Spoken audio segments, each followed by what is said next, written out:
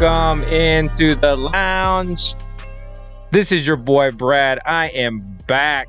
I went to Florida for a week, drove the wife and the kids down to Florida, 14 hours there, 15 hours back. Oh, I've been itching to get behind the mic.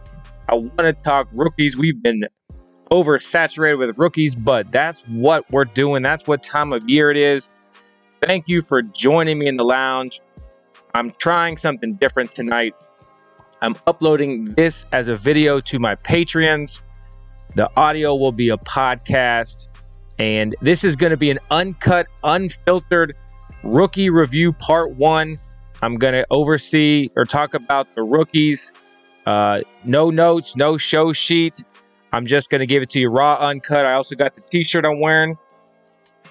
Raw, uncut, unfiltered Roto Lounge. Find that on Veridian Global. Look at the Roto Lounge merch. You can find it there. But first, before we get started, hey, I am used to being in Florida, so I got to get back in the mood. I'm not ready to give up that Florida. So, Alexa, play some reggae instrumental music. Starting a station for reggae. Yes, and I'm going to make a drink. It is a nice beach drink. So for all my patrons, oh yeah, turn up. Alexa, volume 6. You hear that? All right, is this cup big enough? Patrons, tell me, is this cup big enough? All right, what we're going to do here, we're going to make this drink called a Miami Whammy, baby. If you don't like tiki drinks, you don't like cocktail drinks, fruity drinks, whatever you want to call them, oh, man. Roto Lounge, I love them. All right, so let me put this glass here for you. All right, we're going to do, we're going to do 3 different kinds of rum. 3 different kinds of rum. Let me get my... All right, so first we're going to start with this Myers Premium White Rum. All right, so if you're listening to this on the podcast, this is an uncut, unfiltered, no editing. Could be boring, could be exciting. The last one I did was the rookie after the draft of last year, and I was... Hold on. First, if you have any kids listening to this show, go ahead and turn them off, put them to bed, put earmuffs on, turn the podcast back on. I'll give you a second. All right, because this uncut, unfiltered, there's going to be some cursing, some swearing, probably some words slurring. You know how I do it. Just going to have some fun. Probably going to backtrack a little bit. All right, so we got 1 ounce of that. Then we're going to go out 1 ounce of this Appleton Jamaican amber rum, I guess you want to call it. Let's pop it for the first time. All right. Let's get an ounce of that. Listen, we are going to be tipsy tonight. 3 ounces of rum. Ooh. Whose idea was this before we start talking about rookies? And last but not least, we're going to go with some Gosling Black Seal Bermuda Black Rum. Listen, if you're not part of the Patreon movement, you need to be. Go to patreon.com. Look up Roto Lounge. You'll have access to this video if you want to see my mug, making drinks. Listen. All right. Now, we got some roses. Roses, sweet and lime juice. All right. We are going to do an ounce of that. Oh, yeah. We got that Jamaica music, man. Oh, my goodness. Then we're going to hit it with 1 ounce of this Roses Grenadine. And I forgot some liqueur. I got to go back to the liquor cabinet real quick. This is how we do these uncut, unfiltered raw, man. We just do it. I'm gonna let you listen to that Jamaican music, man. I'll be right back. All right. As soon as I say this is uncut, unfiltered, the wife comes down and says, "Can you help me move the girls? They fell asleep." So I'm going to have to edit a little bit out of this, but that's all right. Found the missing ingredient. Nassau Royale liqueur. I could not find any more of this in Florida. I've had this for a few years. They said they haven't had it for 2 years. So I'm going to go sparingly on this. Typically, it's a ounce. I'm going to go half an ounce just because I don't know when I'm going to see this again. You guys in that vacation mode? Huh? Am I getting in that vacation mode? All right, and we're going to top this bad boy off with some OJ. Shake up the OJ. Top that bad boy.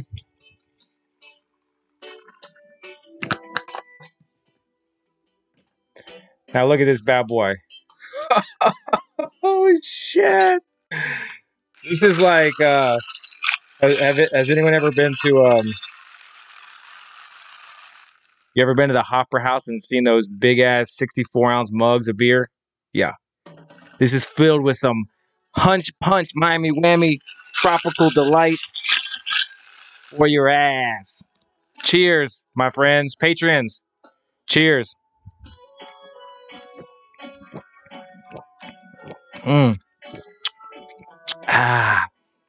This is some good stuff, baby. So this is going to be perched up. Let me perch this bad boy over here so I can easily access it. Now, my Mac already screwed up. I'm filming this on a laptop. I was trying to do the audio on the Mac.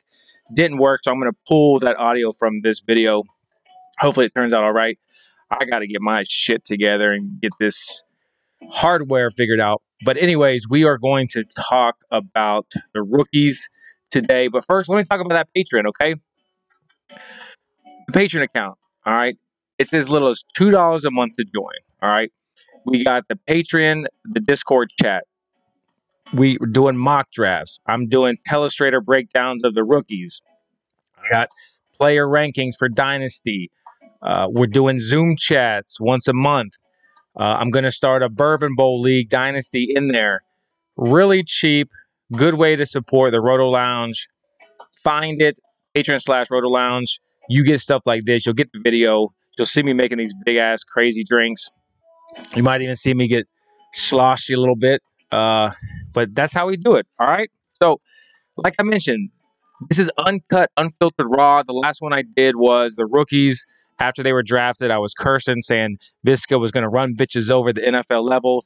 And, hey, maybe that's going to happen. But we're going to just have a good time, man. Drink it up, talk it up.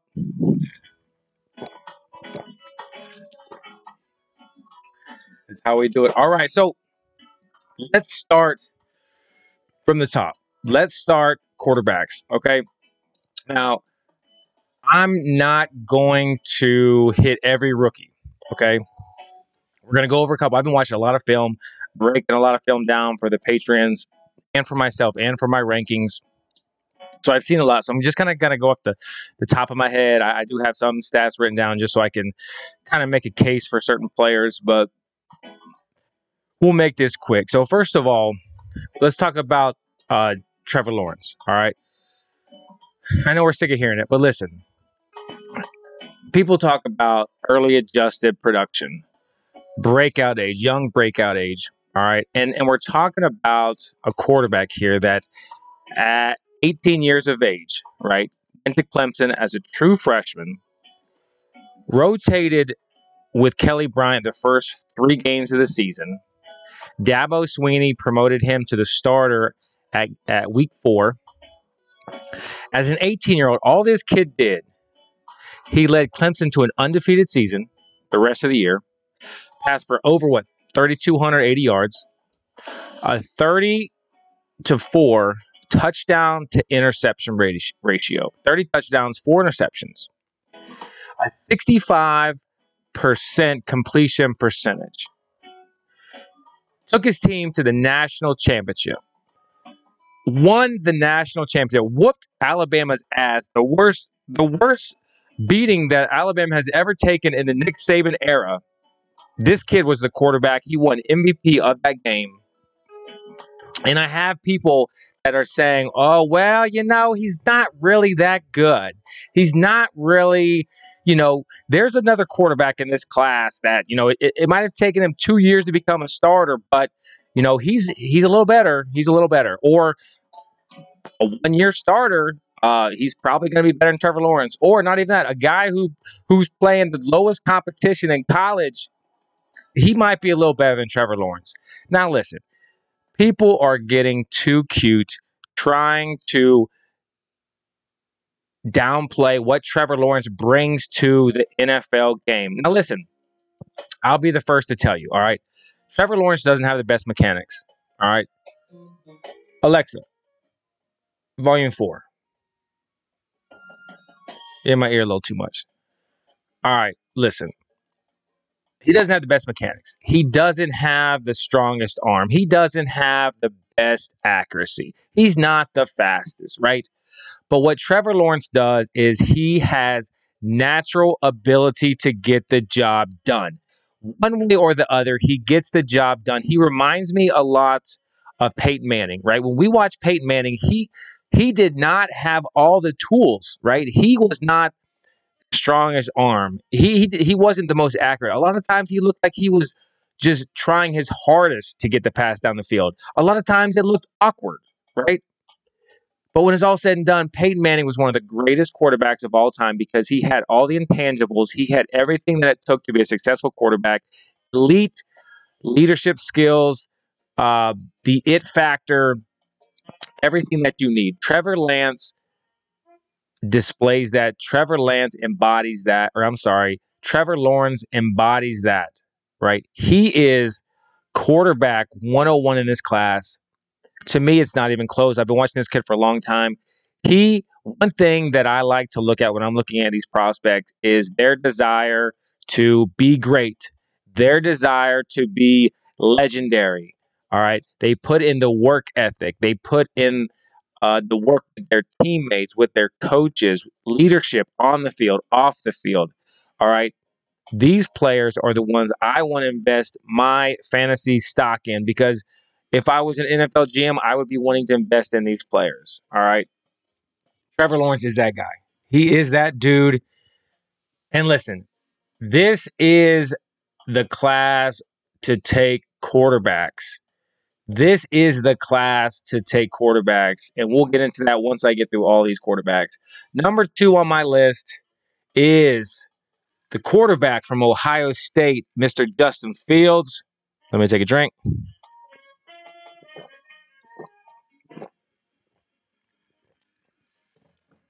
There's been some recent talk about his work ethic, right? We know now that was just bullshit.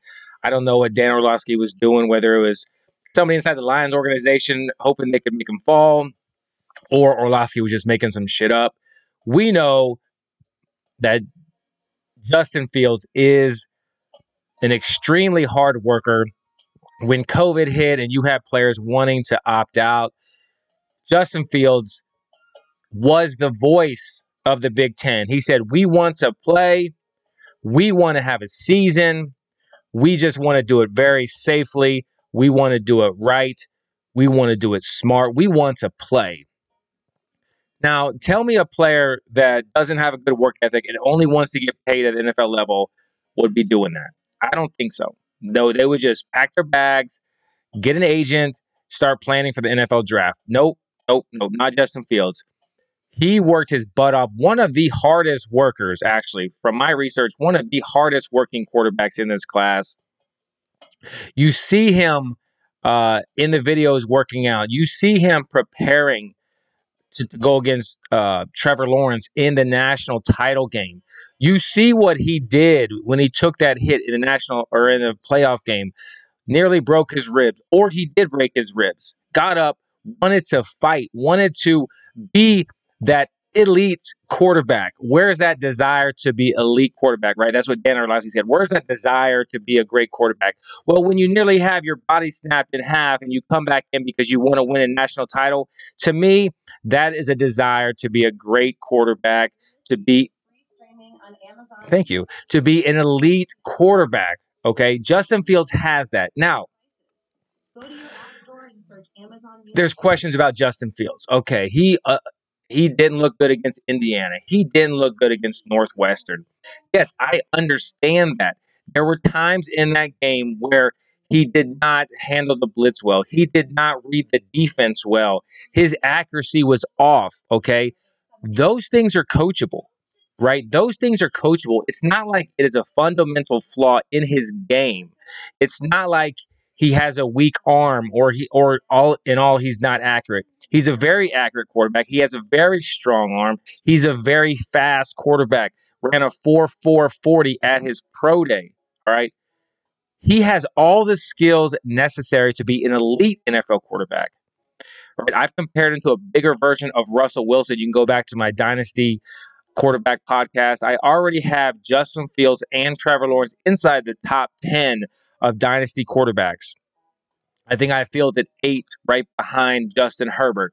That's because I don't know what his team is. I don't know where he's going to be playing football. I think he's a better prospect than Justin Herbert.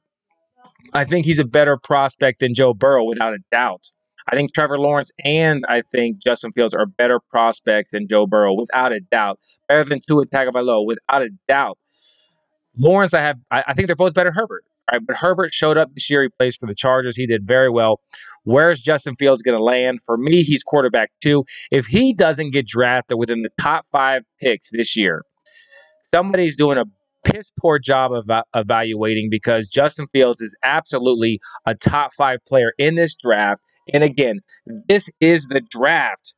This is the draft for quarterbacks, fantasy draft for quarterbacks, real NFL draft for quarterbacks. This is the class. I'm pushing you to draft quarterbacks in your fantasy draft with your top picks.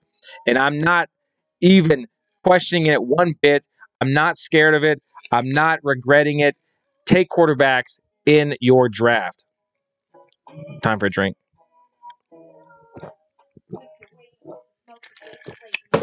We're just getting started. I probably drank a quarter of it. All right, next quarterback up is Zach Wilson. Now, Zach Wilson, watching Zach Wilson, the dude is special. There is something about this kid that just oozes electricity. The way he slings the football around effortlessly, his release, his accuracy, he has pinpoint accuracy from anywhere on the football field, can hit receivers anywhere. I don't care who he was playing. I don't care what his competition level was like. He can put the ball in very tight windows, and that is going to translate to the NFL level. Now, I watched a lot of film on him. I've watched a lot of film on Trey Lance. Both of them concern me with a little bit of their accuracy. They've set their receivers up in bad situations. That can be trained. That can be taught. But what Zach Wilson brings to the game, I would not say it's a Patrick Mahomes, but when you watch him, you kind of get that vibe, and you hear a lot of people talk about the off-platform passes. And technically, as a quarterback, you have your mechanics, you have a proper way to deliver the football, and he can just do it naturally, right? And that's what they call off-platform. When you're running and you're not technically have your hips squared or your shoulders squared, and he can just release the ball at any angle, any level of his arm, similar to what Patrick Mahomes can do, and just zip the ball in and complete the ball. I mean, it's really incredible what this kid can do. And I'm not worried about his competition, right? Quarterbacks, Patrick Mahomes didn't play anybody either, right? So I'm not worried that he played BYU and they lost to Coastal Carolina, but he knocked off 2 top 25 teams. The dude can play ball. I'm not worried about any of that. Now, some people say, what about Jake Locker? He's like Jake Locker, right? I remember Jake Locker. For you guys that don't, I believe it was like 2010. He was the 8th overall pick by the Titans. And there's a lot of resemblance to the Titans and the Jets this year, right? The Titans were getting over Vince Young. Vince Young was becoming a bust. They got rid of him. They fired Jeff Fisher. Mike Munchak came in, was the new coach of Tennessee. They wanted to change their identity. They wanted to draft a franchise quarterback. They went with Jake Locker from Washington. And before we get into what Jake Locker brought to the NFL, look at what the Jets did, right? They're moving on from Sam Darnold. Saleh and Douglas won a new face of the franchise. They're going to invest their money into a quarterback, and I think it's going to be Zach Wilson. I could be wrong, but the point is the Jets are going to take a quarterback, and let's just say it is Zach Wilson. Now, Jake Locker, all right, Jake Locker was an extremely talented quarterback coming from high school to college. He went to Washington, was a 6'3", 230-pound quarterback. I believe that Zach Wilson's 6'3", 210, so he's 20 pounds lighter. Jake Locker was a much more mobile quarterback. He actually liked to run the football. I think his college career, he had over 1,000 yards. He had an off injured college career. I think he played 4 years. He had over 1,000 yards rushing in college. 3, 4, 5,000 yards passing. I don't remember what it was. The thing about Jake Locker though is he had a very poor completion percentage. Right, it was always below. I think it was like 45%, 50%, 53%. I mean, very low. Let me see if I have something here. No, I don't have anything. And so, the thing about Jake Locker is I think he wasn't worried about the money. He was worried about his self-worth. He came back to Washington. It was the year after the rookie wage scale. So if he would have went pro, he would have been able to get, that huge paydays that rookies were getting. Sam Bradford got that $50 million payday being first overall. The following year, the rookie wage scale was kicking in. Jake Locker knew that. He still decided not to go pro. And that's the year Cam Newton was drafted first overall. And I think that money dropped dramatically, almost in half, I think, for the first overall pick. But Jake Locker was drafted by Tennessee. I loved him. I thought he was a great prospect, and his one knock was his accuracy. Now, when he got to the pro, I think he was behind Matt Hasselbeck to start. He was up and down, right? He had a lot of injuries. He had a wrist injury. I think he had an ankle injury. He had a shoulder injury. So in his 4 years, he finally was named, I think, the starter his second year. Then he got hurt, came back his third year, got hurt, came back his fourth year, had a decent season, got hurt, right? His rookie deal was up. Jake Locker decided he didn't want to play football anymore. There were rumors that several teams wanted to sign him because he had the potential. But all in all, he ended up being a bust. He was an 8th overall pick, just didn't pan out. So some people are saying, well, Zach Wilson is like Jake Locker. I mean, you can compare Zach Wilson to the greats. You can compare him to the bust. The bottom line is you gotta put it in a vacuum. All right, Zach Wilson. When you evaluate this kid, he's got all the tools that you need at NFL quarterback. He's big. He's strong. He's fast. He's accurate. He's smart. He has all the intangibles to be an NFL quarterback. Another knock on him is maybe his immaturity. There's talk about he took the BYU quarterback, or not talk, he took the BYU two cheerleaders to prom. He's making some tweets that some people think are immature. I don't think it is. I think the kid likes to have fun. But it could be a knock. Is he going to come to the NFL? Is he going to prepare like an NFL franchise quarterback? The guys like Trevor Lawrence that I think are going to prepare. Justin Fields, I think, is going to prepare. The Peyton Mannings, the Andrew Lucks, the ones that prepare to be elite quarterbacks. Will he do that at the next level? That I'm not sure about. I don't know, but he has all the intangibles to be a superstar at the next level. I would love to have Zach Wilson in any type of super flex leagues that I don't get Trevor Lawrence, that I don't get Justin Fields. I'd love to have Zach Wilson. All right, number 4 quarterback on my list. And this isn't a quarterback. We're just a quarterback podcast. We're just going in order. Another drink. All right, Trey Lance. Coming out of the same college as your boy Carson Wentz. Now, I watched Trey Lance, right? I watched him. I watched his film. I broke his film down for the patrons, all 22. He has some good qualities, and there's some qualities he definitely needs to work on. I think that his legs are going to help him be successful at the next level until his passing catches up. I don't think he is the most accurate.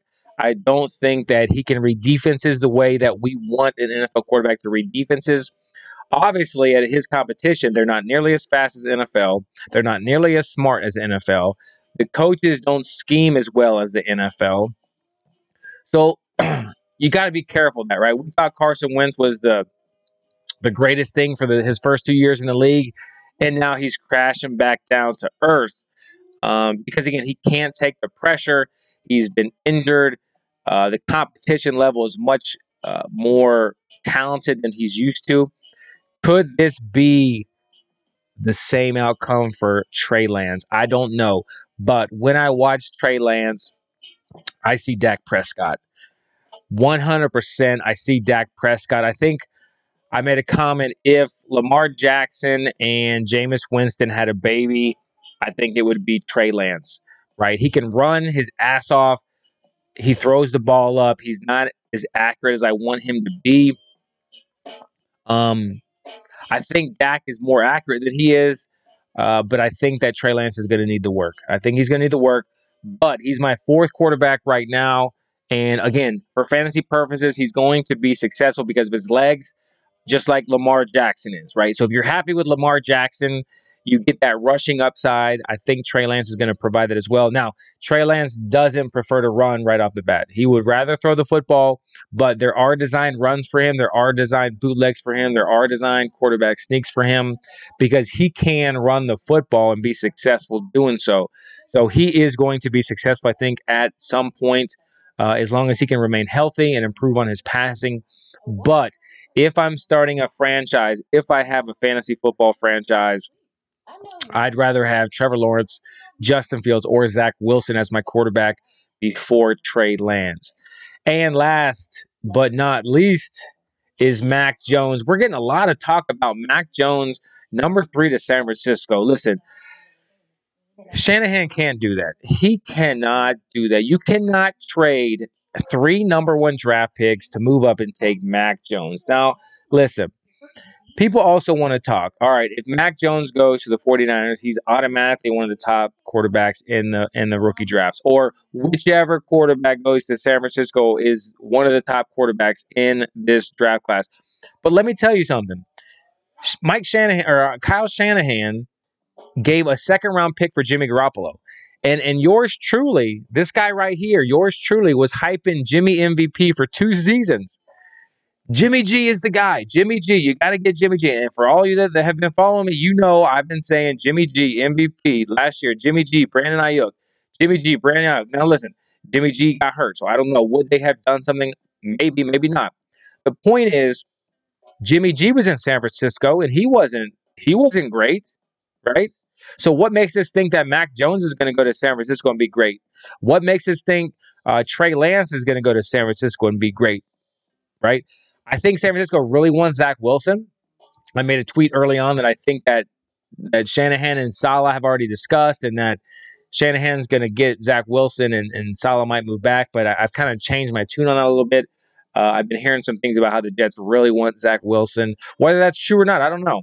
Maybe they're just hyping it so that Shanahan ponies up more to move into that number 2 spot. I don't know. The draft is a crazy thing, right? There's a lot of smoke screens, a lot of things put out there that aren't true. So I don't know, but I think the 49ers want Zach Wilson, and if Zach Wilson went to Kyle Shanahan, that would be a tremendous pairing. If Justin Fields goes to San Francisco, that's going to be a tremendous pairing. Trey Lance, I think he's going to take some time. Mac Jones, he has very good pocket presence, right? He has a very good ball. He has a very accurate ball. He doesn't have the greatest deep ball, right? It's good. It's not great, right? Same with Jimmy G. Jimmy G has a good deep ball. He doesn't have a great deep ball, right? We saw in the Super Bowl how he overthrew for a potential game winner. I just don't think, because Mac Jones cannot make things happen with his feet, I do not think that he's the guy. I mean, listen, Kyle Shanahan inherited Matt Ryan in Atlanta, and they went to the Super Bowl, and they lost, right? Imagine if Matt Ryan had legs. Imagine if Matt Ryan could run the football, all right? Would that have been a different football game? Would the Falcons would have been able to run the clock out by letting Matt Ryan scramble, design bootlegs, right? Quarterback sneaks, all right? Do you not think that Kyle Shanahan has learned his lesson by using a pocket passer? Okay, everyone's saying, oh, that's what he likes. That's what he's used to. He likes Jimmy Garoppolo. He likes Matt Ryan. He likes Kirk Cousins. Kyle Shanahan is a very smart coach. You don't think he's learned, like, well, damn, I've been in 2 Super Bowls, and both times I've lost with a pocket quarterback. Think about that for a second. Think about losing 2 quarterbacks or 2 Super Bowls with 2 different quarterbacks that were pocket passers because they can't, they can use their feet, but not like a Justin Fields, not like a Trey Lance, not like a Zach Wilson, not like a Trevor Lawrence. They can't run like those quarterbacks. I really don't think the 49ers are going to take Mac Jones. I think Kyle Shanahan.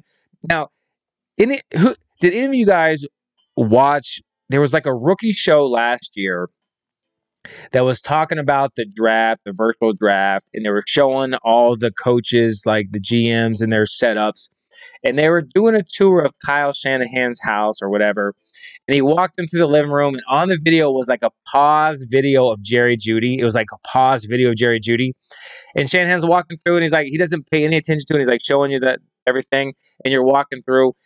And after that aired, all the detectives, right, that are trying to look for clues, they're like, oh my gosh, Jerry Jeudy was in the video behind him.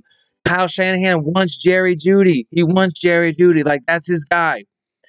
Fuck no. Kyle Shanahan set you guys up. He wanted Brandon Ayuk from the beginning. And he had people thinking that he wanted Jerry Jeudy. I think he's doing the same thing with Mac Jones. I think he's putting the false narrative out there. I think he's telling all his connections. Let people think that I want Mac Jones because I'm going to hit him with the boom, bam, sham, shakalaka, baka, booma. You know what I'm saying? And take Justin Fields or Trey Lance. He's going to do something like that. But then someone's going to say, but no, he could have went to Justin Fields' pro day. He went to Mac Jones' pro day. No, he didn't. He went to Alabama's pro day. He went to Alabama's very last pro day. It was the last pro day Alabama was going to have. Alabama has a lot of good players, offensive tackles, defensive tackles. We weren't sure if Najee was going to run. We weren't sure if Devonta Smith and Jalen Waddle were going to run. Yeah, Mac Jones was participating, but that doesn't mean he was there to see Mac Jones. But again, it could also be another smokescreen because little do maybe you know, San Francisco sent their assistant general manager to Ohio State's pro day. And he is considered one of their best evaluators in the franchise. He went to Justin Fields' pro day to evaluate Justin Fields. Wow, Kyle Shanahan. You ever heard of the Kansas City Shuffle? Well, everyone's focused over here. You're going to hit him over here. Everyone's focused on Kyle Shanahan and John Lynch at Mac Jones' pro day. And then over here, they have one of their best evaluators at Justin Fields' pro day evaluating him. And now Justin Fields is having a second pro day, and the 49ers are going to be there front and center to evaluate him. So be careful. I did a mock draft on Twitter, and I put Mac Jones in San Francisco, but dude, and that's only because that's what I was hearing. But when you think about it, when you look at the tea leaves, Kyle Shanahan could be trying to outsmart all of us. He really could. All right. Now let's go down to, before we get to receivers, let's get to running backs. This is a one. Oh, first, hold on. First. Let me go back. I told you this is uncut, unfiltered, raw. I'm going to be backtracking. I'm going to do all kind of stuff. This is a year to draft a quarterback. All right. I've been telling people single quarterback leagues. I don't care if it's a single quarterback league. I don't care if it's a super flex. I don't care if you don't even roster quarterbacks in your league. The first pick in this draft needs to be Trevor Lawrence on everybody's fantasy roster. And you can think I'm stupid, and that's fine. But listen, there are so many question marks around this draft class that, yes, you can take a Najee Harris, you can take a Jamar Chase, you can take a Kyle Pitts. But listen, those players are replaceable. They're not going to be the elite like you think they are. Now, I know it's going to be a hard conversation to say Kyle Pitts is not going to be elite, Najee Harris is not going to be elite, Jamar Chase is not going to be elite. But let me tell you something. When you have quarterbacks that come in this class, like a Trevor Lawrence or a Justin Fields, you need to get those guys on your fantasy football rosters because they can be studs for 10 years, right? If I would have told you that Russell Wilson was going to be Russell Wilson and a top 10 quarterback every single season he's played, would you have taken him in the top pick? Okay. Aaron Rodgers, all these players, Patrick Mahomes. All right. If you had a chance to take Patrick Mahomes first, would you? Now, not in his draft class, right? Because that's what you're saying. But Brad, we could have got Patrick Mahomes in round 3 of his rookie draft class.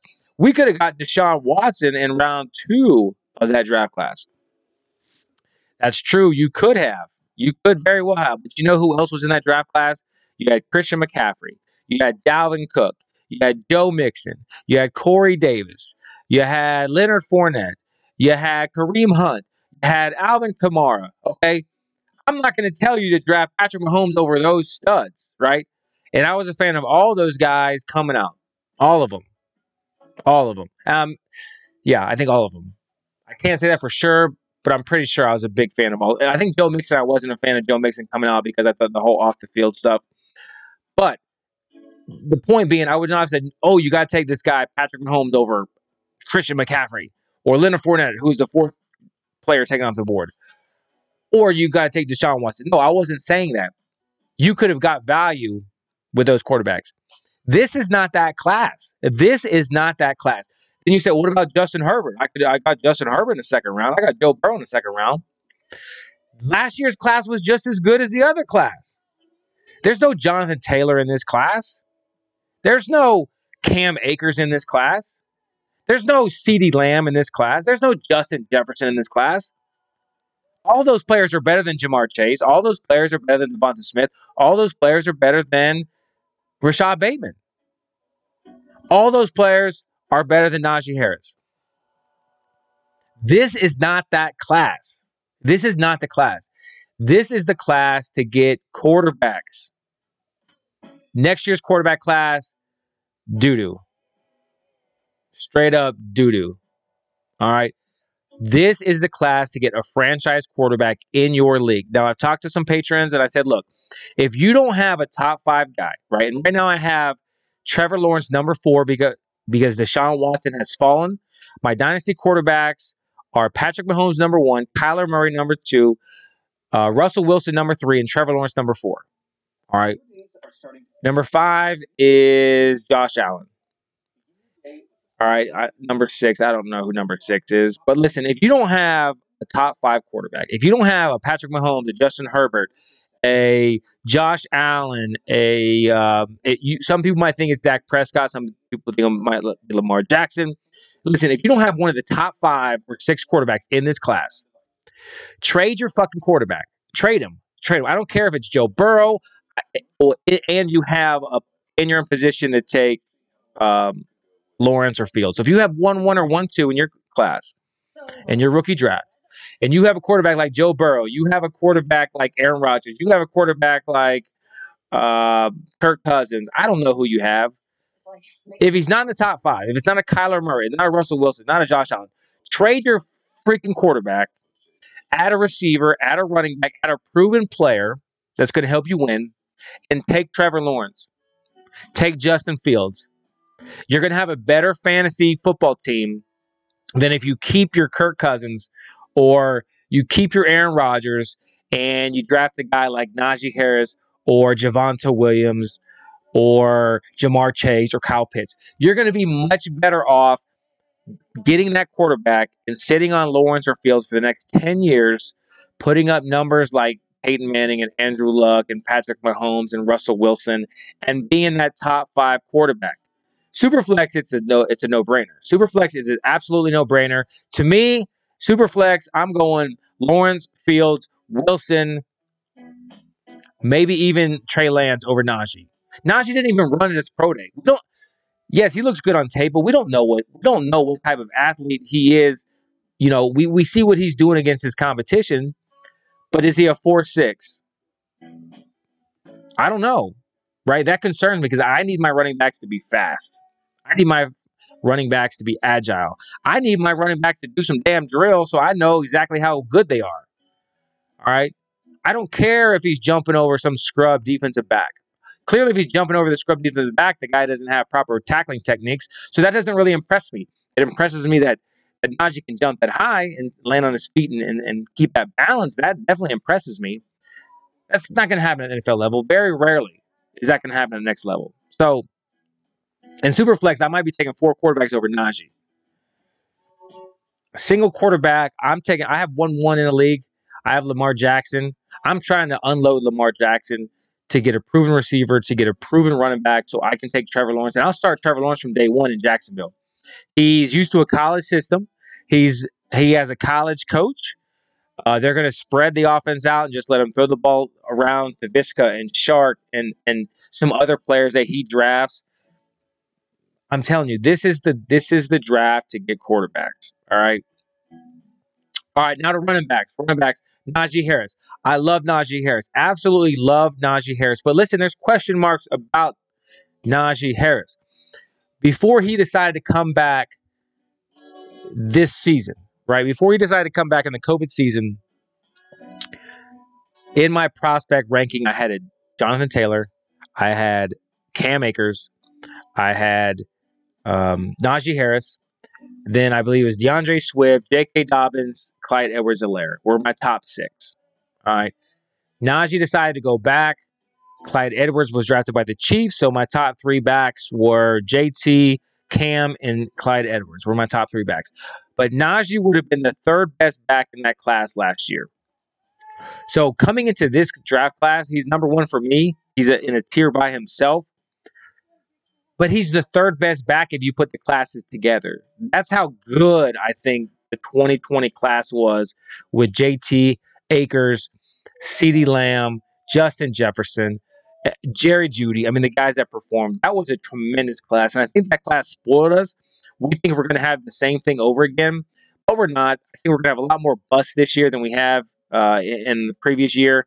I just think that this is just a mediocre class. I think we're trying to prop up guys like Javonte Williams and some other players, Michael Carter and some of these other players, because there's no elite players. I mean, we've been watching Jonathan Taylor for years.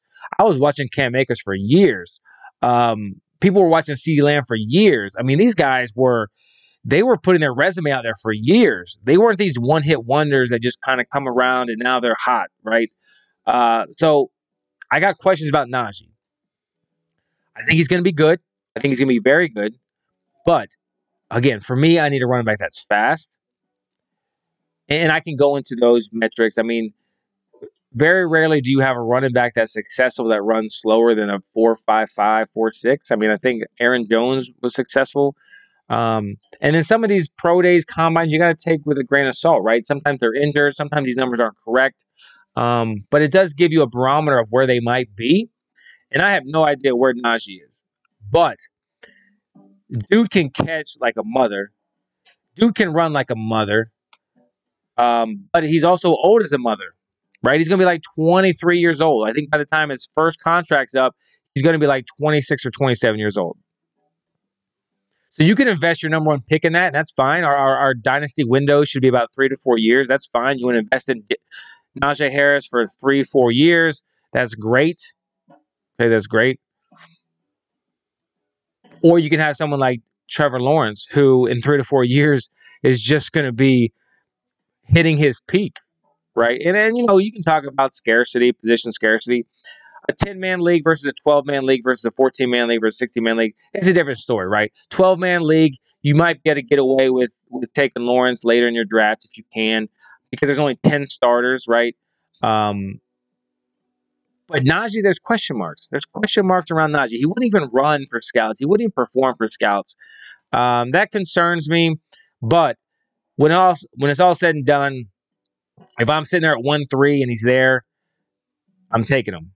Because I'm taking Lawrence over him. I'm taking Fields over him. But if those two are gone, I'm taking Najee Harris with that pick. The number 2 running back I have in this class, and a lot of people think it's crazy, but it is Chuba Hubbard, and I really like Chuba Hubbard. And yes, there's question marks about Chuba Hubbard. I think everybody in this draft class, there's questions about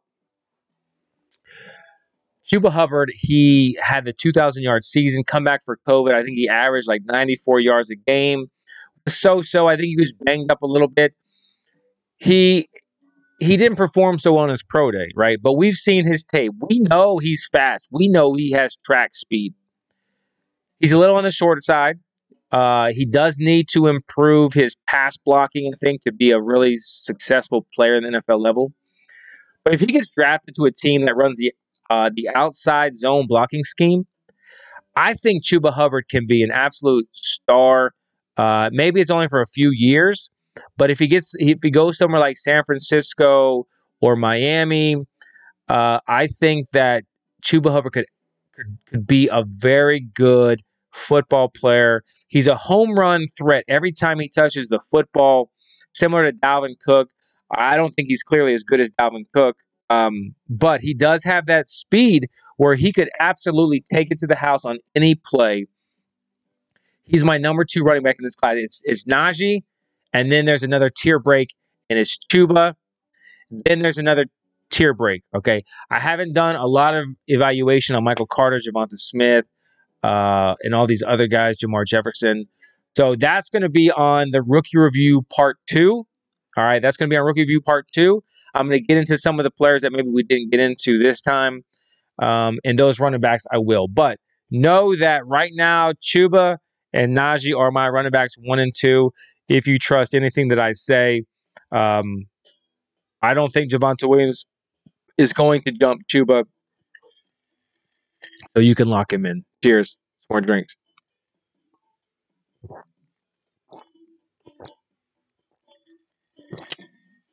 Let's talk about receivers, wide receivers.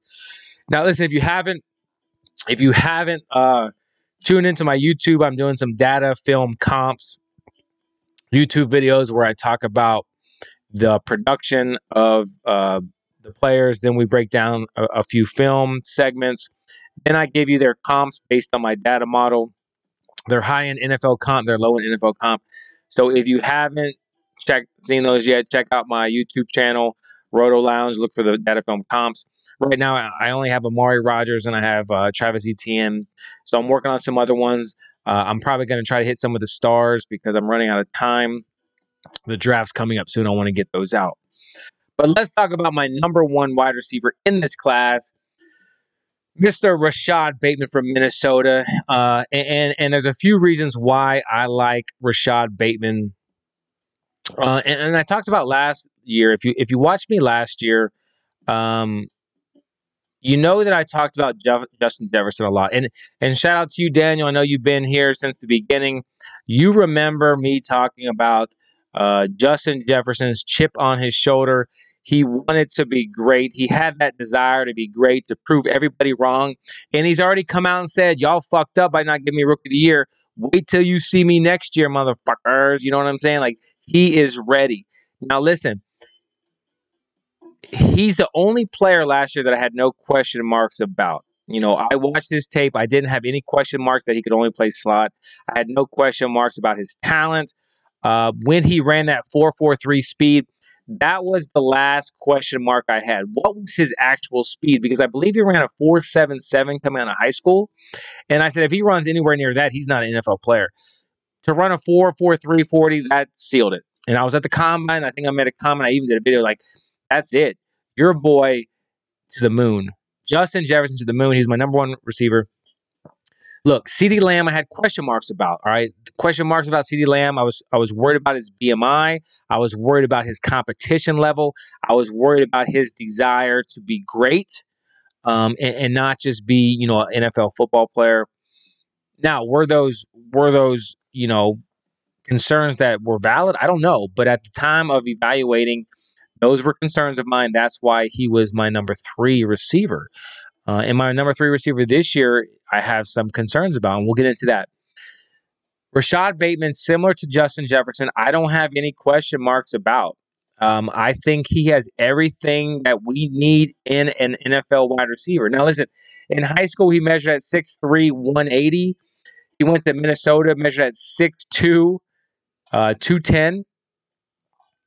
And then he did his pro day and he measured at 6 foot 190. All right. That is a huge drop off, right?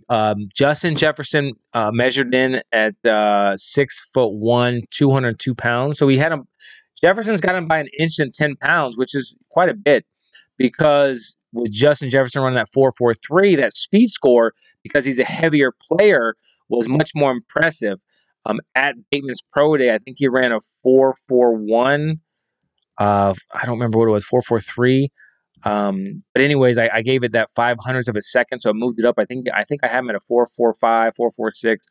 Anyways, 4.47 was where I needed him to be to remain my top guy, and he hit that. So I'm very confident. I think that Bateman loves the game of football. He opted out. He came back. He played. The thing about Rashad Bateman, similar to Justin Jefferson, he he's tremendous at finding holes in zone coverage. He's tremendous getting in and out of his breaks. He's tremendous catching the ball at the catch point with his hands. He has very strong hands. He's tremendous at locating the football. He's very good at everything. Is he elite at anything? I don't know, but I don't think Justin Jefferson was really elite at anything. He was just very good at everything. And one of the questions that I had, and I said, I think Justin Jefferson is the safest wide receiver in this class. That was my take. I think he's the safe. Does he have the ceiling of CeeDee Lamb? Does he have the ceiling of Jared Judy? I don't know, but I think he's the safest. I don't think there's any chance that he busts. My model projected him to be a top 5 wide receiver in this class, or I'm sorry, a top 5 fantasy football producer overall. Personally, when I watched this film, I thought he had talent to be a wide receiver 1, which is top 12 in my opinion. So I said if he gets to top 5, great. But I think he's a top 12 player for sure. Last year, he ended up at wide receiver 6. Tremendous season. Great season. Same thing with Rashad Bateman. The model projects Rashad Bateman to be a top 5 wide receiver in the NFL. A top 5 receiver in the NFL. Watching his film again, just like I said with Justin Jefferson, I think he has potential to be a wide receiver 1, a top 12. Do I think he's going to be Justin Jefferson? I don't. I don't think he's going to be that good. But I think he's going to be a very good producer. And when you look at his comps, and I don't want to spoil it right now, his comps are awesome. His comps are absolutely awesome. His high end comp and his low end comp is a successful NFL player. That doesn't happen very often in my model, right? Last year, Justin Jefferson, I think his high end comp was Keenan Allen. His low end comp was Stephon Diggs. That's before Diggs had this top fantasy season in Buffalo. But Bateman has a similar comp. The other receivers in this class don't. Some have a really good high-end comp, and their low-end comp is a player that we thought was going to be good and just busted. And I don't know why these players bust, but they did. So I'm going with these high-end, low-end comps. Rashad Bateman is my number 1. I'm not worried about being 6 foot 190. Like I said, Jefferson was 6 foot 202. You also look at Calvin Ridley. Calvin Ridley was a similar build, similar speed, similar height to Rashad Bateman. Bateman can be that type of player. So I want Bateman everywhere. And if you're listening to me, I advise you to take Bateman. He's probably going to fall to the end of drafts, but I want him over every receiver. I want him over Kyle Pitts. The only player I really don't want him over is Najee. I'll take Najee and the 2 quarterbacks, and then I'm taking Bateman. So Bateman right now is number 4 player in this class for me. Next up, my number 2 receiver, Mr. Devonta Smith. Devonta Smith, now, again, I'm kind of worried that he didn't run at his pro day. He didn't lift. And I was on Twitter, and I was talking to people, and I said, he's gonna weigh in. And they're like, no, he's not going to weigh in. We don't think he's going to weigh in. They were right. I was wrong. So shout out to those that told me that Devonta wasn't going to measure. I was pretty confident that he was. He didn't. That's kind of a disappointment. But look, I've watched a lot of his film. And this guy is a fucking player. He is a baller. He took J.C. Horn to school, right? People want to talk about how great J.C. Horn is. He took him to freaking school. Derek Stingley Jr., LSU, took him to school. Now, I know he's a few years older than Stingley, but he took him to school. I mean, this kid, Devonta Smith, is absolutely amazing. When he came into Alabama as a freshman, all right? And you can have whatever kind of questions you want to have about Devonta Smith, and that's fine. And I can't debunk every single one, but I'll tell you what I do know. When he came to Alabama, he was a defensive back. Alabama wanted him to play defensive back. So as a freshman, he played defensive back for a little bit in spring practice, right? When he got there, they didn't need him to be a receiver. Calvin Ridley was there. Jerry Jeudy was a freshman. Henry Ruggs was a freshman. I believe Irv Smith was there. Robert Foster was there. I mean, Alabama was loaded. Devonta Smith came in. They didn't need him to be a receiver, so they had him play defensive back. He eventually came back around to be a receiver. Was so, right? When you're competing with that many players, you're not going to perform as a freshman. It's not like he went to, Purdue as a freshman and was the focal point of the offense. That didn't happen, right? His sophomore season, Ridley's gone. Then a freshman, Jalen Waddle, comes in, right? Jalen Waddle was a kick returner, a slot type guy. I mean, he did all kinds of stuff. Devonta Smith still produced. He still did good, right?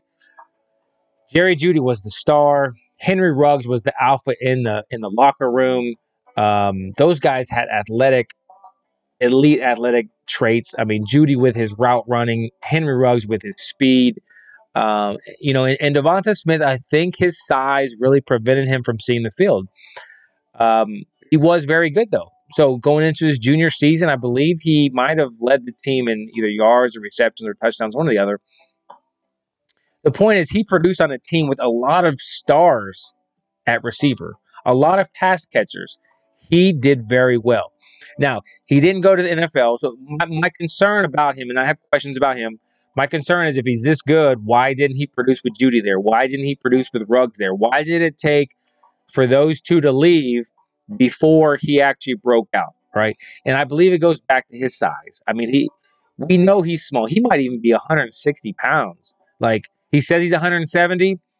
Dude could be 160. And I mean, he's just bones, right? We should just call him, someone needs to come up with a nickname, just call him Bones. Because basically that's what he is. He's a little bit of meat on them bones, but that's it, man. And I don't know if he can add any more weight to that. But when the lights turn on and the timer starts and the whistle blows, this guy is a freaking baller. Electric off the line of scrimmage, can create separation like nobody else. Speed, they want to say he's slow. He's not slow. I would think at the minimum he's a 4.50 40. He is not slow. Dude runs like a wild animal out there, just gliding in and out of breaks. Just amazing. Hands, catch radius, awareness. I mean, he's just a playmaker. When Jalen Waddle was injured, they put him at kick returner. I think it was against Arkansas. The dude returned a kick for a touchdown, right? A kick or a punt. I don't remember which one it was, kick or punt. Like, you don't do that unless you're an ultimate athlete, unless you're an ultimate player. You don't do things like that. Hold on. Let me take a drink. Cheers. I'm getting there. I think I got a quarter left. Well, yeah, a little under half. Got a few more guys to talk about, and then I should be done drinking. So Devonta Smith, his BMI concerns me, right? BMI for CeeDee Lamb was a knock. BMI for Devonta Smith has to be a lock.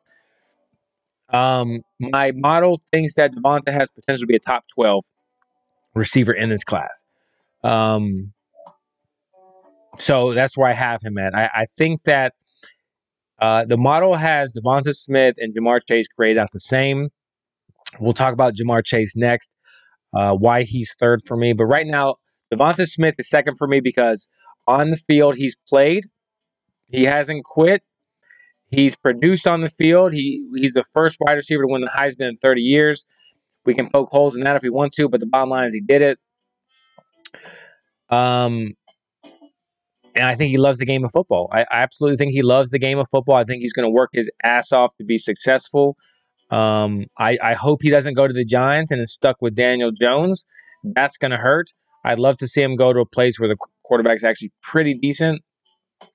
But if he goes to the New York Giants, I'll probably be kind of bummed. And I'm gonna have to think long and hard about that if he goes to a franchise with Daniel Jones as quarterback. But they could put Golladay outside, let Smith run on the slot. I mean, he could be a nightmare at the slot. So we'll see what happens. But Devonta Smith's my number 2 receiver. and Ja'Marr Chase number 3. This is the biggest debate that I've had, and you can call me crazy, and that's fine. And I have some debates on Twitter, and I think that in order to be successful at Twitter, I think you just need to hype everybody. Just say everyone's great.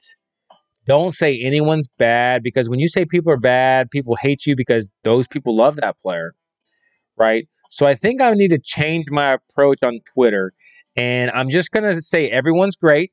Everyone's the best. Everybody's going to be a Hall of Famer. And then behind closed doors in the Patreon account, and I have these videos, I'm going to say, look, Ja'Marr Chase is number 3 for me. Ja'Marr Chase is absolutely the number 3 wide receiver in this class for me. I don't even think about putting him above Rashad Bateman. Not even a question.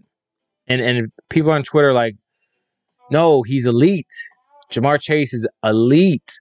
Like, why do you not like Ja'Marr Chase? He's absolutely elite. Now, let me break down Ja'Marr Chase for you real quick. Ja'Marr Chase. Okay. Last year, the year with Joe Burrow at LSU, Ja'Marr Chase was unbelievable. Justin Jefferson, unbelievable. And I made a tweet, I think, at some point. I said, you know what? When Joe Burrow is gone and Ja'Marr Chase doesn't produce like he's producing now, just remember he's still an elite receiver, potentially the number 1 receiver in this class. At one point, I had Ja'Marr Chase as the number 1 receiver in this class. But things can change very, very, very quickly. And the one thing that changed for me, and I just cannot get this out of my mind, Ja'Marr Chase opted out of the season. Ja'Marr Chase, who wants to make his professional career a football player, decided he didn't want to play football. That does not sit well with me. And people can say what they want. He wanted to prepare for the draft. That's fine. But that just shows me you're not worried about football. You're worried about yourself. You're worried about your money. You're worried about your stardom, your fandom, whatever you want to call it. That's what you're worried about. And it solidified this to me when either after his pro day or at some point, Ja'Marr Chase made a comment, I want to be the first wide receiver drafted. My dream has been to be the first wide receiver drafted in the NFL. Okay? Now that's great. That is a great dream to have. But where is I want to be the greatest wide receiver of all time? My dream is I don't care where I'm drafted, I want to be great. I want to be the best that has ever played the game of football. You can draft me last. I don't care. I want to be great. No, he didn't say that. His goal from the beginning has been to be the number 1 receiver drafted. Why? Is it because money? Is it because fame? Is it because you're going to go as the first player in a history book to be drafted number 1 in your class? Is it just because you want to prove yourself you're the best player in that class? Why do you want to be number 1 wide receiver drafted? Why don't you just want to be the greatest wide receiver to ever play the game? I don't know why. Maybe he does, but that's not what he said. He said he wants to be the number 1 receiver drafted. So it makes sense now, because when he opted out, people were like, oh, he's just preparing for the draft. He's already proven what he can do. And my thought process is, as a former football player, if you play football and you love football, you don't want to sit on the sidelines. You want to be with your teammates. You want to be in the locker room. You want to have that camaraderie with your teammates. You want to have the ups and the downs and be there for each other. That's what playing football is all about, right? When these guys leave the game of football, what do they say? Do they say they miss the money? Do they say they miss the fame? Do they say they miss being the first player drafted? No, they don't say that. They say they miss being with their teammates. They miss being in the locker room. They miss the game days. They miss the camaraderie with their teammates. That's what the players that love football miss. And anyone that loves football is not going to sit out an entire football season to prepare for the NFL draft. I'm sorry. I am sorry. You are more focused on other things than being a teammate, being a successful football player. You're worried about securing that bag, and that's fine if that's what you want to do. But don't tell me he's going to be a great football player then if he doesn't love the game of football, because the only way you're going to be successful in the NFL is if you love the game of football and you work at the game of football. So, excuse me. I'm getting all worked up. I need a drink of my Miami Whammy. And listen, like I said, when I joined Twitter, my goal was to try to help everyone be better at fantasy football, be more successful at fantasy football. But people don't want to hear me criticize Ja'Marr Chase because they love Ja'Marr Chase and they think Ja'Marr Chase is going to help them be successful in fantasy football. So I'm hurting my cause by saying don't draft Ja'Marr Chase, similar to, like I said, don't draft CeeDee Lamb. Last year, I probably got more hate from saying don't draft CeeDee Lamb than I have for being right about putting Justin Jefferson as wide receiver 1. And people say, well, why don't you like CeeDee Lamb? It's not that I don't like CeeDee Lamb. I do like CeeDee Lamb. I think CeeDee Lamb is a great wide receiver. But I don't think he was better than Judy, and I don't think he's better than Justin Jefferson.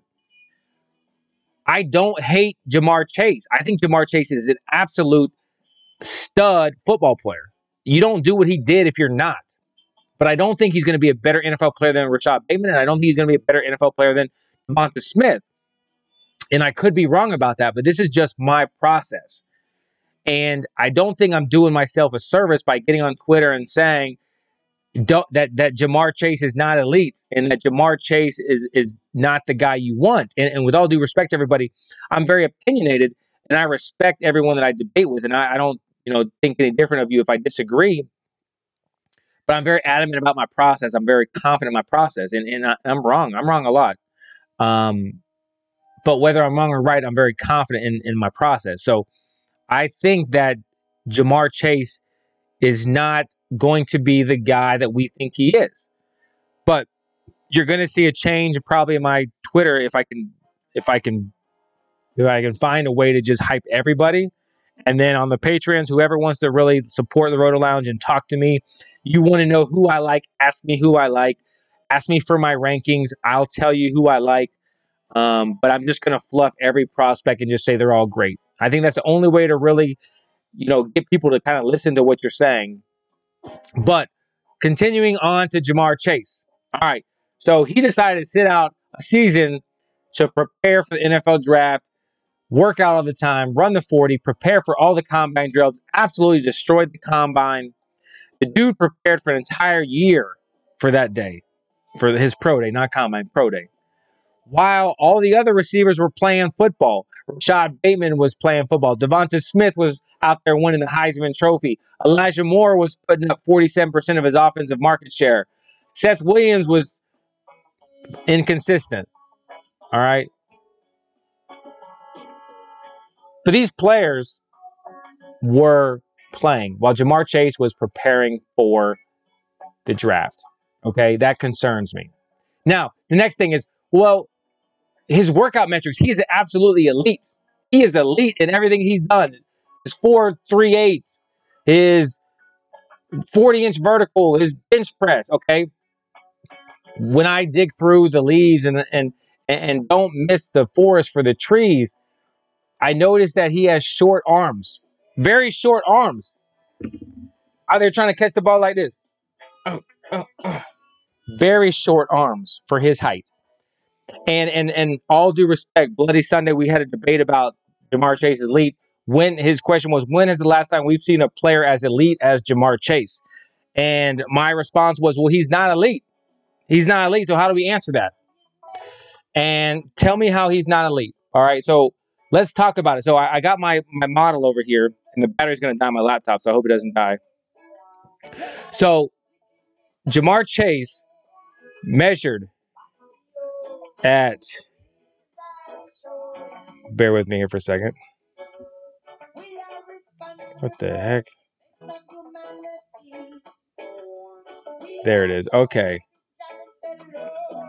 All right. So his arms, Ja'Marr Chase arm length, 30.75. 30.75. In my model, in order to hit a top 5, you have to have a 30-inch arm length, which is fine. But he had a 30.75 for his height is very short. So the first thing I did, let's filter the model. He was his height was 72 inches on the dot. So what I did was I took some measurements that were similar. So filter 72, 71.875, 72.175, like very similar height. Then I said, okay, of the players that had that type of height, who had the arms, the short arms of Ja'Marr Chase, the 30.75.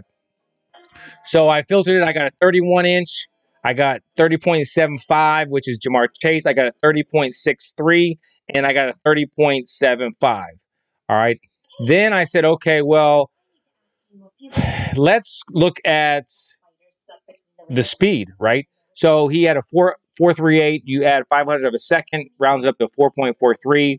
I got some receivers that had a 4.46, 4.43, 4.49, 4.32, right? So there's very few players in this range of height, arm length, speed, and it knocked down to 4 receivers. So the question was, when has we seen a receiver this elite? And we're looking at athletic measurables because Ja'Marr Chase played 1 season. So I can't look at his college production for 1 season because he decided not to play. So we're looking at his athletic measurables. All right. So this player that's the closest comp to him, let me know if you can guess who it was. All right. First, we want to look at the BMI. Okay. The BMI is your body mass index. It's your height. It's your height divided by your weight divided by your height multiplied by 703 equals your BMI. Ja'Marr Chase was a 27.25. This comparable had a 27.26. Very similar, right? All right. Height. Ja'Marr Chase was 72 inches. This player was 71.875. Pretty damn close, right? Okay. Weight. Ja'Marr Chase was 201. This player was 204. Pretty close, right? Bench press. Ja'Marr Chase had 23 reps. Now, again, if you ever lift weights, the shorter your arms, the easier it is to do those bench presses, right? You can't do a bench press when you're long arms, right? Anyone that's bench press knows that shorter arms are better. Ja'Marr Chase put up 23, which is damn impressive. So this person only had 14. So there was a drop off there. Vertical jump. Ja'Marr Chase had 41 inches. This player had 37 inches. Pretty darn close. Broad jump. Ja'Marr Chase beats him pretty well, 132 to 117. 3 cone. Ja'Marr Chase, 7 seconds. This player, 7.23 seconds. And we look at the arm length. Ja'Marr Chase, 30.75. This player, 30.63. Very, very similar. Very similar comparables, right? Who do you think that player is? I'll give you 3 seconds to think of that player while I drink my drink. Go. Uh-oh, I'm starting to sip. All right. Did you guess? Did you figure it out? The comparable to Ja'Marr Chase, when the question is, when have we ever seen an elite player like Ja'Marr Chase? The player is Terrence Copper. Terrence fucking Copper is a comparable elite athlete to Ja'Marr Chase. Get the fuck out of here. With Ja'Marr Chase is this elite athlete. Who the fuck is Terrence Copper? Now, my fucking Miami whammy starting to kick in. Y'all get me all worked up. I'm going to have to shut this thing off real quick before they shut me off themselves. Terrence Copper has the same elite athletic measurables as Ja'Marr Chase. Now, if Ja'Marr Chase had longer arms, this would be a completely different comp. But the fact is, his arms are short as fuck. So, battery running low. He needs to be able to have elite measurables because contested catches, catch radius, that's going to be a bitch for Ja'Marr Chase. The best thing that can happen to Ja'Marr Chase is he can go to Joe Burrow and the Bengals because I'm afraid if he goes to somewhere like the Eagles and Jalen Hurts, there's a good chance he quits before he quits on Joe Burrow. I think that Joe Burrow will keep motivated. That's the best thing that can happen to Ja'Marr Chase. Who's Terrence Copper? You're probably saying, who the fuck is Terrence Copper? Terrence Copper was a receiver that played for the Dallas Cowboys, the New Orleans Saints, the Baltimore Ravens, and the Kansas City Chiefs. A fucking nobody, right? But he had the same athletic measurables as your boy, Ja'Marr Chase. But you say, Brad, come on, man. Give me someone else. Give me someone that was similar drafted in the first round. Yes. Same type of measurables drafted in the first round. I have two of them. Of the four players, Ja'Marr Chase, Terrence Copper, there's two others. They were both drafted in the first round, okay? Let's compare them. All right. Arm length. Again, 30.75 is Ja'Marr Chase. Remember that number. One of these players had a 31-inch. The other one had a 30.75, okay? Similar to Ja'Marr Chase. All right. Let's look at the broad jump. One had a 123. Ja'Marr Chase, 132. The other one, a 126. All right. Vertical, one had a 38-inch. Ja'Marr had 41-inch. The other had a 34. Weight, one was 193. One was 186. And Ja'Marr Chase was 201. So then the weight starts to kind of deviate a little bit. But again, there's not very many comps of a player that's this tall with those short of arms, right? So then we talk about the height. Ja'Marr Chase was 72. The other receiver was 72. The other receiver was 72.125 inches. 40 times. One was a 4.46. The other was a 4.32. All right. BMI. One was a 26.18.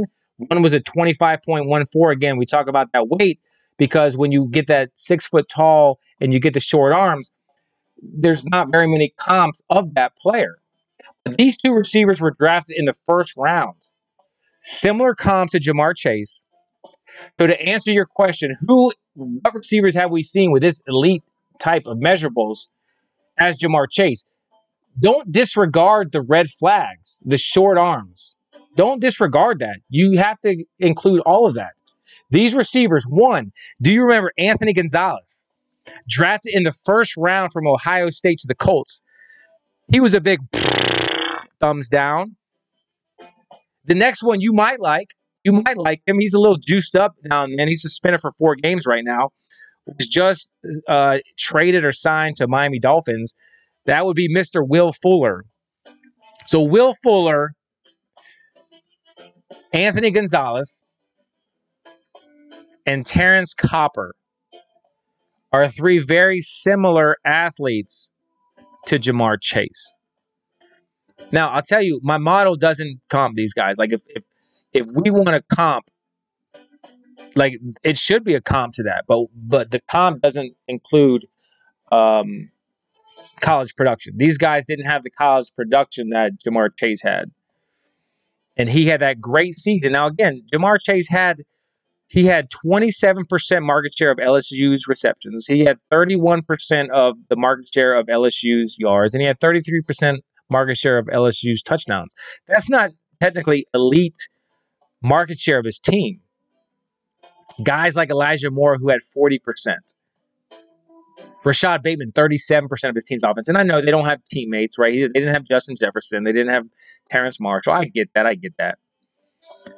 But if LSU didn't throw for 5,600 yards and 60 touchdowns, and you still give Ja'Marr Chase his market share, and you knock off, 1,000 yards from Joe Burrow, you knock off 20 touchdowns, you knock off, 100 completions, and you still give him, his same metrics, you're talking about a 1,300-yard season with 13 touchdowns. That is not elite.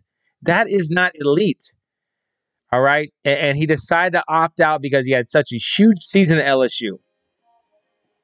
I'm telling you, I like Ja'Marr Chase, but Ja'Marr Chase is not a shoo-in at the NFL level. Absolutely, he is not a shoo-in at the NFL level.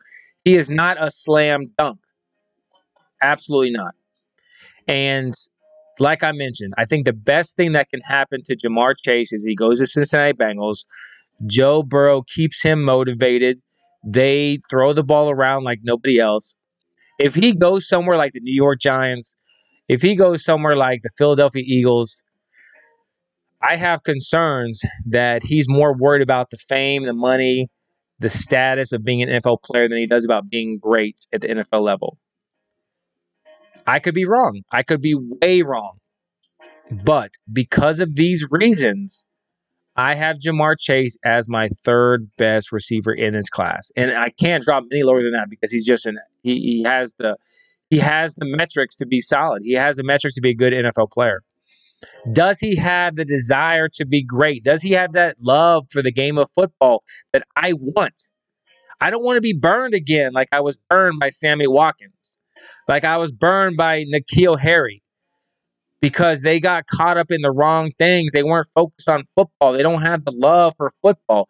They have all the athletic measurables. They have the production. They have all that stuff.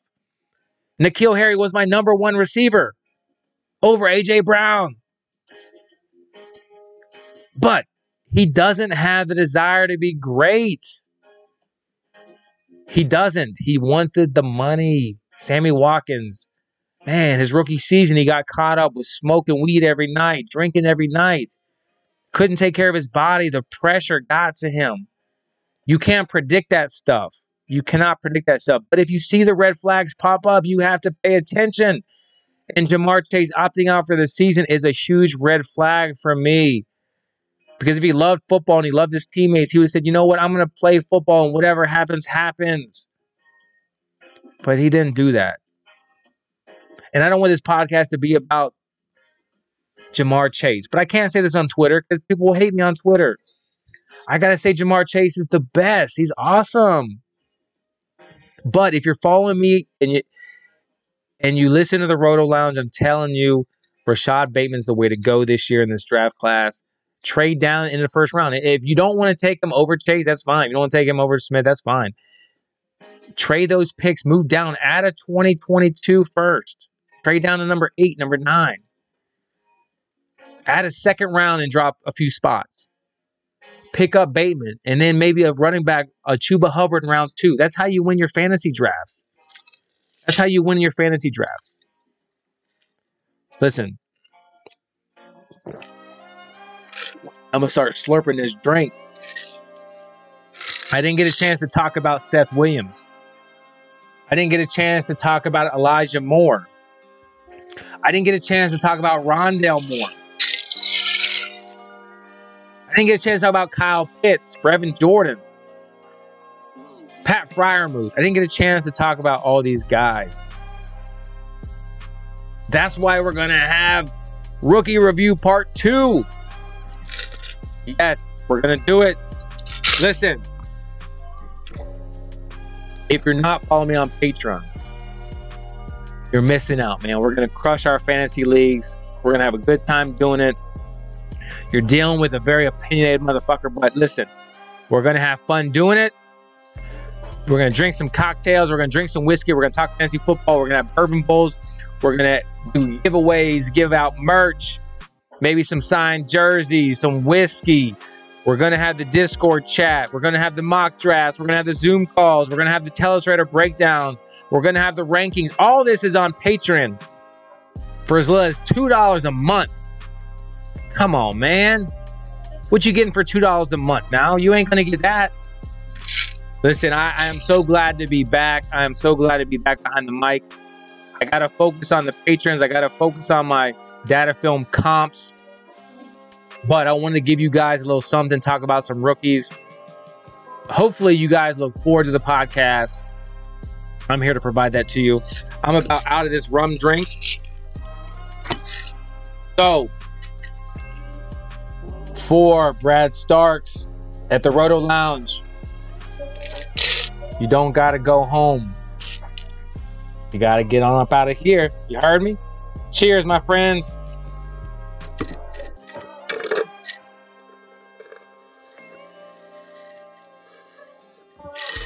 Till next time, this has been Roto Lounge.